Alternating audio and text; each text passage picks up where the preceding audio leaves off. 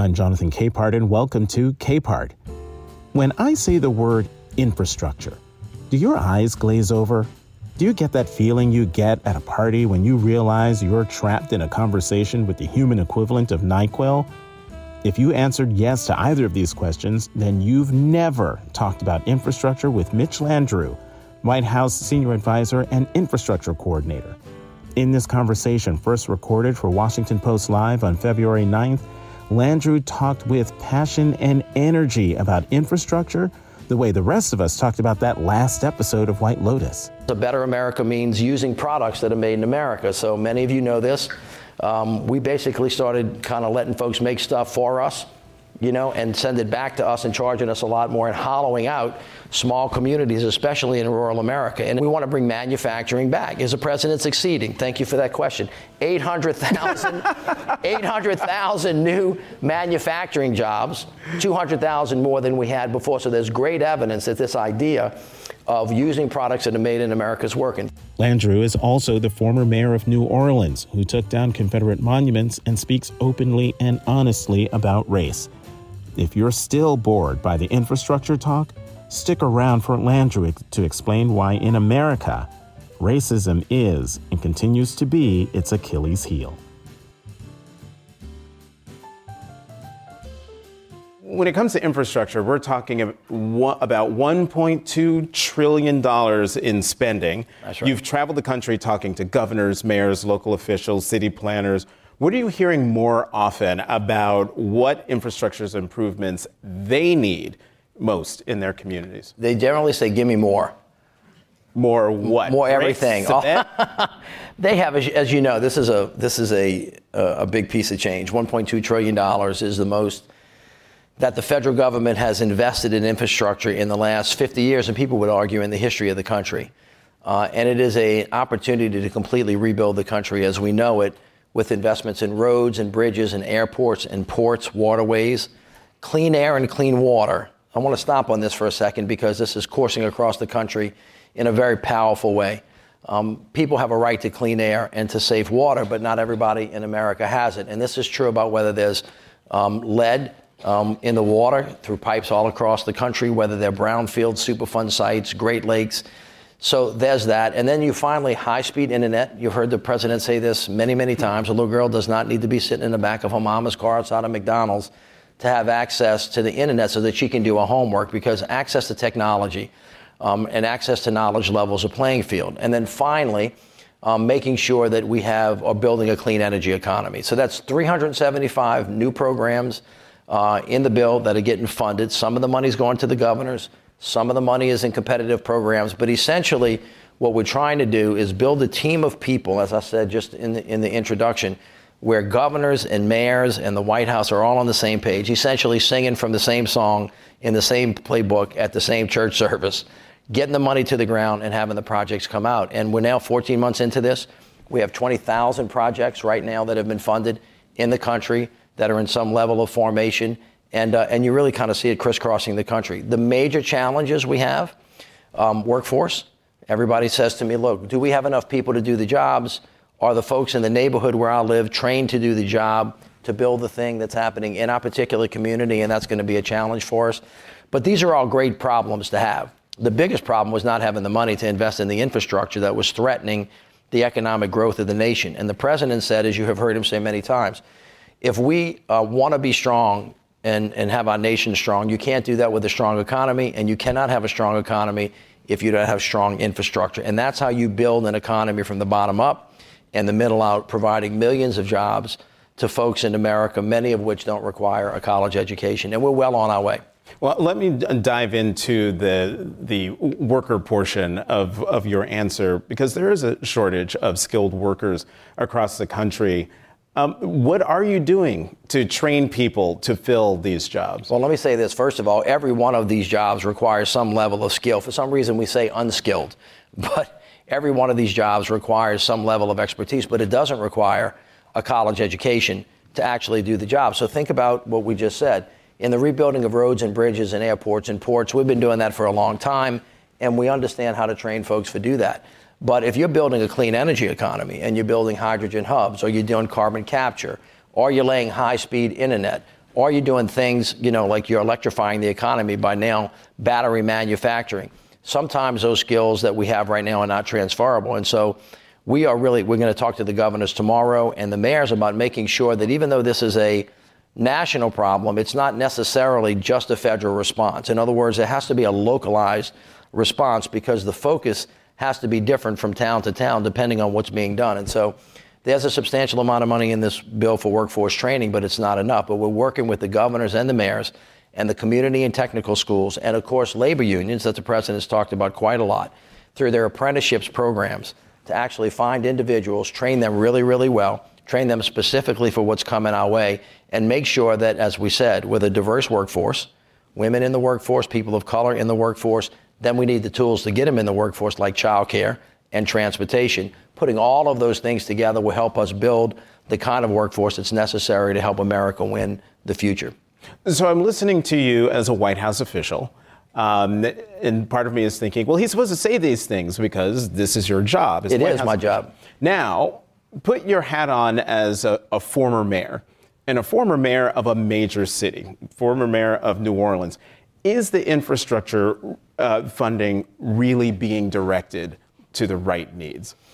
Well, listen, if you're a mayor of a city and you have a federal government that doesn't believe in investing in the people of America, much less the communities of America, you have nowhere to go and nothing to do. If you're the mayor of a city and you have a governor that doesn't believe in that at all, then you have nothing to do. But when you're the mayor of a city, little town, little community, whatever it might be, and you have a president and you have a Congress and you have governors and then everybody's on the same page, you got a chance to rip and run.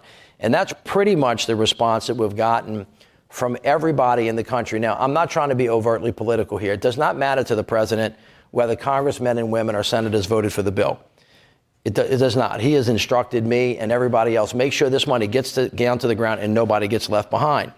But having said that, it is clearly true that even the people that voted no want the dough, all of them. And he said this the other night. He said this during the State of the Union speech. He said, look, I know many of you didn't vote for this bill. I'm very thankful for the 14 of you that did, and it was a bipartisan in that regard. But we're not worrying about that. It is critically important that as we get this down to the ground, there is what I call the execution phase, coordination, cooperation, and collaboration.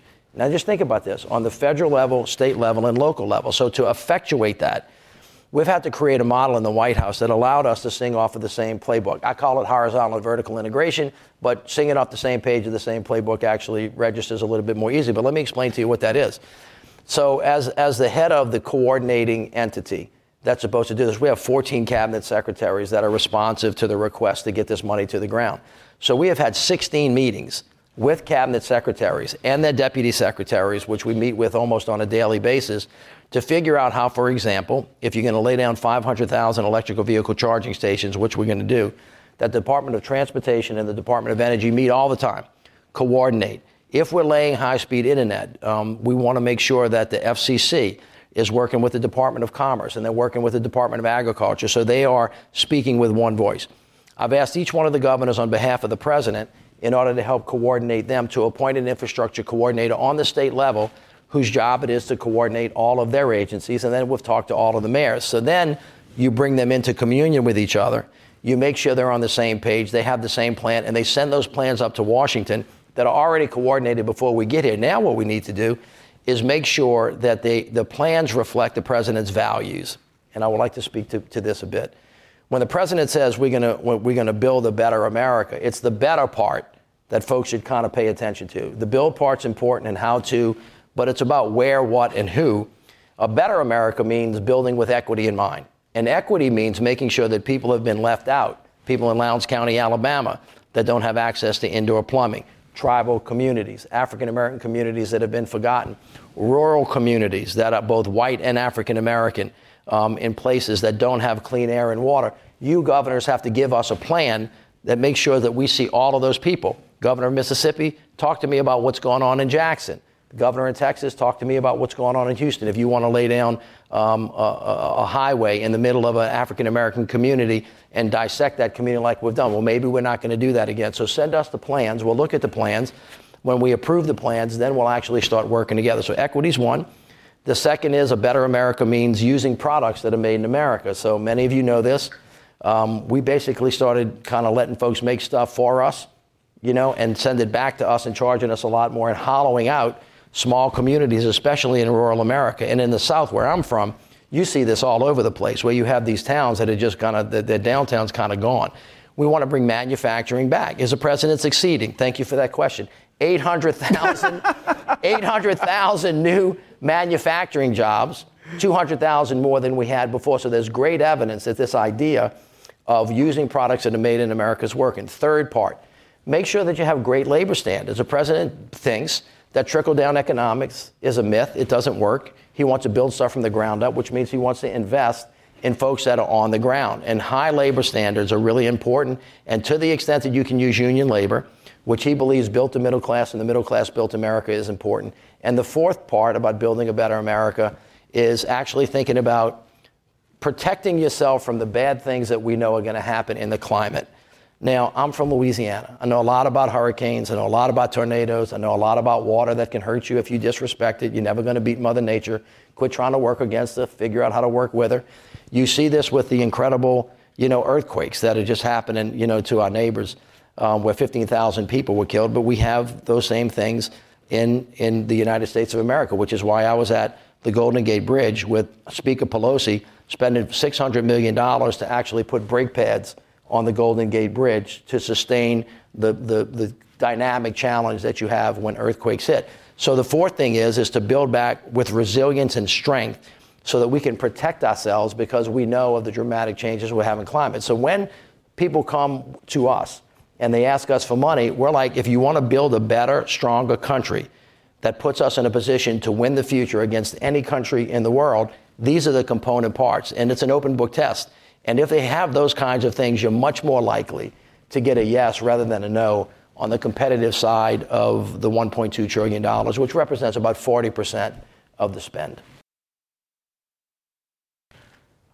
Okay. Was that too long an answer for you? Given that answer, I have no more questions because you answered a lot of questions. So, but the one thing in that laundry list of things you mentioned, one thing you didn't mention was inflation. And last year, in an interview with Bloomberg Television, you voiced concern that the very high inflation rate would increase the overall cost of many of the projects that you're overseeing. With inflation ebbing, is that still a concern? Well, first of all, you remember last year, every time anybody had a conversation, it had to be about inflation, and it was going in the wrong direction. And they said it was the president's fault, and they forgot to talk about COVID and forgot to talk about the war in the Ukraine and the fact that the breadbasket of the world was challenged. And as we now look at where we are today, which is not anywhere close to being a recession, 12.1 million jobs, the unemployment rate as low as it's been in 50 years, wages gone really up. Economists have really kind of cooled down on a prediction that has not come true. Now, inflation continues to be a really serious problem for America, and the president is working on lowering costs every day, which is why he talks about prescription drugs, keeping the cost of insulin down, making sure that health care is available, and the other things that we can do, lowering gas prices, $1.50 a gallon lower than it was some time ago. And by the way, for the last 6 months, inflation has actually been going down every month. So that's the reality as it exists today. Having said that, when anything costs more, it's a problem. But the infrastructure bill is anti-inflationary because the investment is over a long period of time. And although the projects today are affected by it, as inflation ebbs over time, we're going to be able to build more stuff longer. And I'm hoping that in the future, when people see how wonderful this particular thing is and that there really is no Republican or Democratic way to fill a pothole, you just need to get the damn thing filled, right? Because it's a pain in the butt. Can I say that on? You just all right, did. Sorry. I'm glad I checked before I said it. But what's going to happen is it's going to grow the economy. It's not going to diminish the economy. And so, yeah, you're concerned about it, but you can't build this thing out of the context of what's going on in the real world in real time. But we think over time it's going to ease up because it's a 5, 7, 10-year program. And my expectation is if we get this right, this is why it's critically important for all of us to work together on the one thing that everybody agrees on in this town, is that Congress will see the benefit of it. The American people will want more of it. And we'll continue to invest because this is the one thing that's going to put us in a position to win the future of the 21st century. So, since this conversation has gone on, you've ticked through a litany of successes, a litany of programs and policies and philosophies of the president that are supposed to inure to the benefit of the American people. And yet, Washington Post ABC poll this week shows that 62% of Americans feel President Biden hasn't achieved much in office. Why is that? Why does this poll not reflect basically any of the good stuff that you just talked about? I know you're interviewing me, but can I ask you a question? Is anybody really surprised by that? Like, I'm surprised that you're surprised. That seems to me to be a question that is just so curious, because everybody knows that it takes a long time for things, A, to take root, and for the public to become aware of it for very, very simple reasons. Anybody, you got any moms and dads in here? You got kids, right? You got carpool, you got tons of stuff going on. You got COVID. We have, the trauma that we've gone through in this country for the last 6 years will historically be one of the 6 most traumatic years that this country has gone through in quite a long time. We have these inflection points in history, over time. Maybe there have been 8 or 9 or 10 of them, but the last 6 years will go down in history as being really the most cataclysmic that we've seen, at least in the last 50. Think about when President Biden took office. There was an active insurrection underway in the United States of America. That's not a political statement, it's a fact. That's what the hearings were about. That was actually happening between the time he got elected and the time he took office. You just learned as much about it as you could on January 6th, and you still don't know everything about it, but you now know there was an active insurrection. This president had to put a cabinet together. What did he do? He put really one of the most capable, most diverse cabinets, by the way, which has more women in it than men for the first time in the history of the country, together.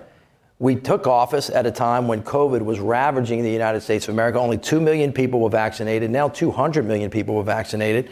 We had an economy that was crashing, which the president stood up with the American Rescue Plan that basically helped feed America, helped make sure that firemen and EMS folks could stand up. And I will remember for you, since everybody here has a short memory, that American citizens were standing in line waiting for food, starting at 3 o'clock in the morning in Manhattan when the food lines didn't open until 12.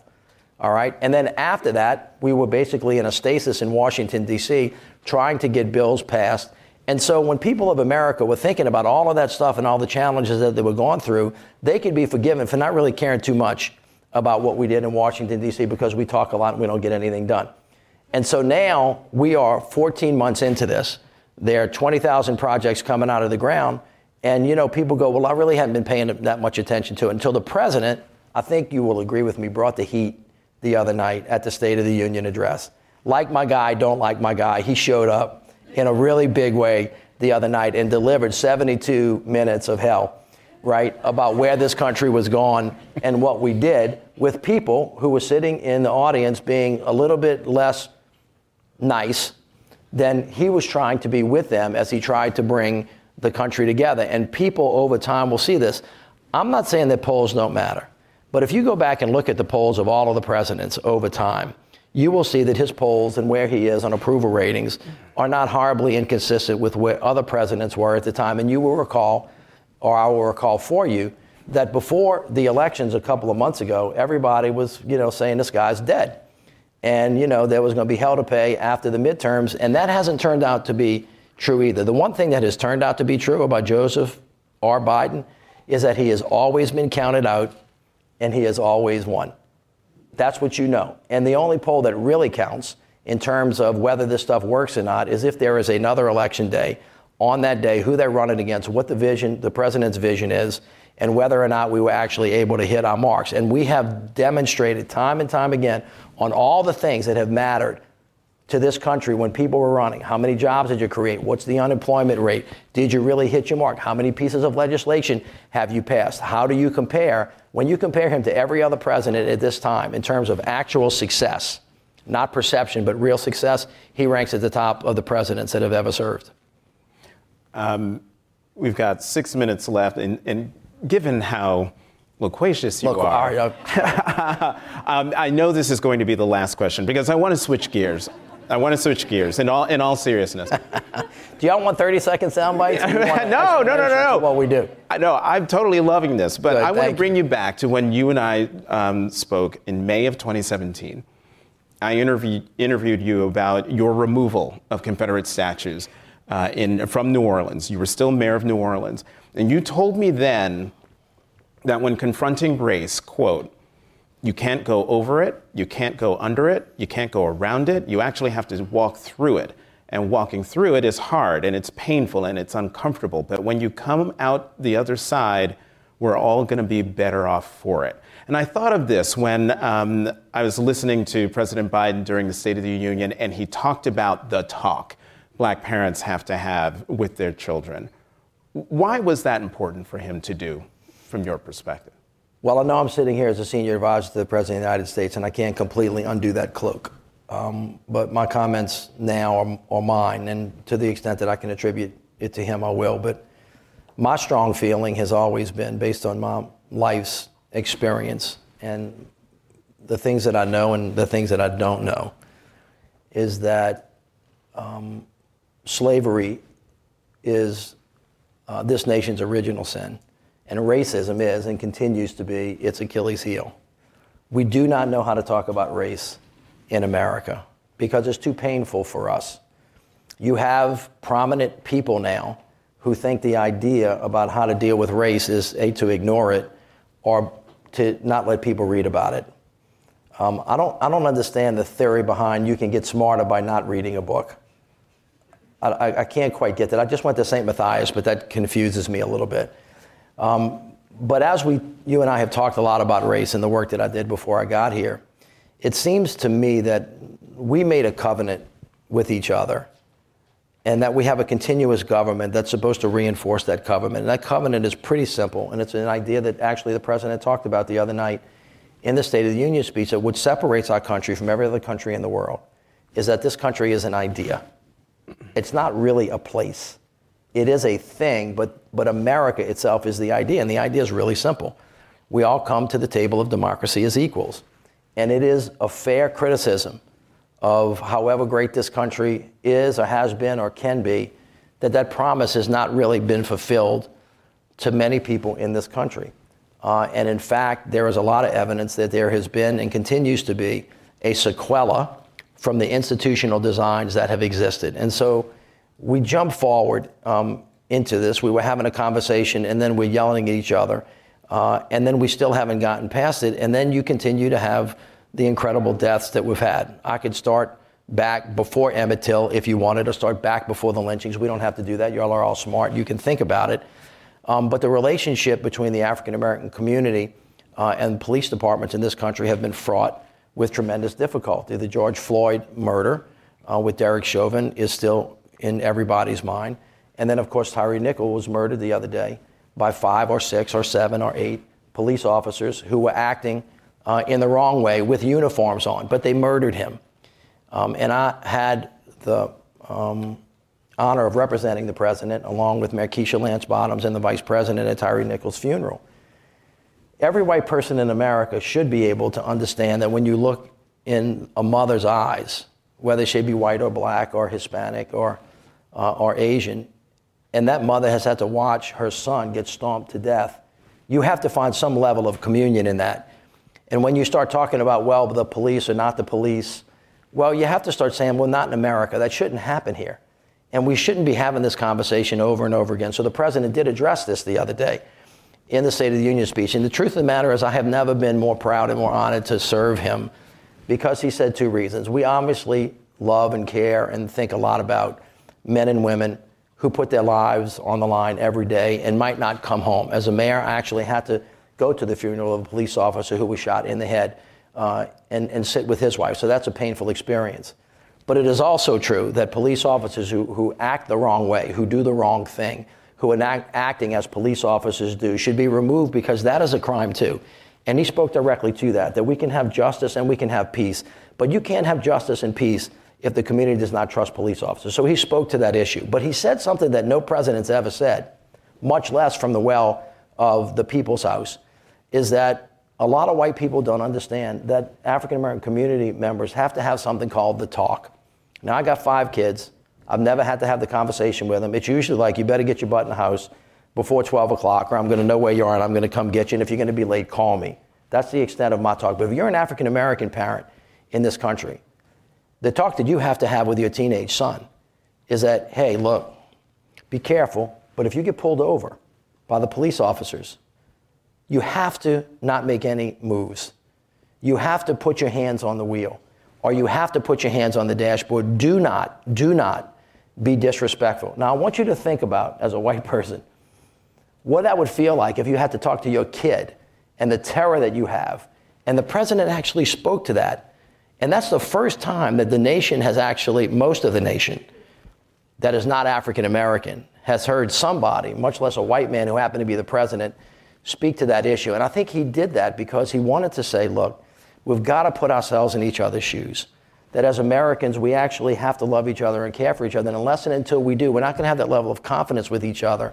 And this is part of being who we are as America. This is what he's talking about when he says restore the soul of the nation, which is one of the most important reasons why he ran. And one of the things he wants to continue to do, as he said to us, let him finish his work. Mitch Landrieu, former mayor of New Orleans, White House senior advisor and infrastructure coordinator, thank you. You're welcome. For joining Thank you. us. Thank you all for having me.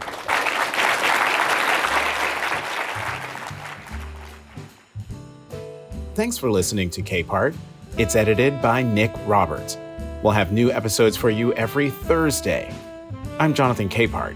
You can find me on Twitter at CapehartJ.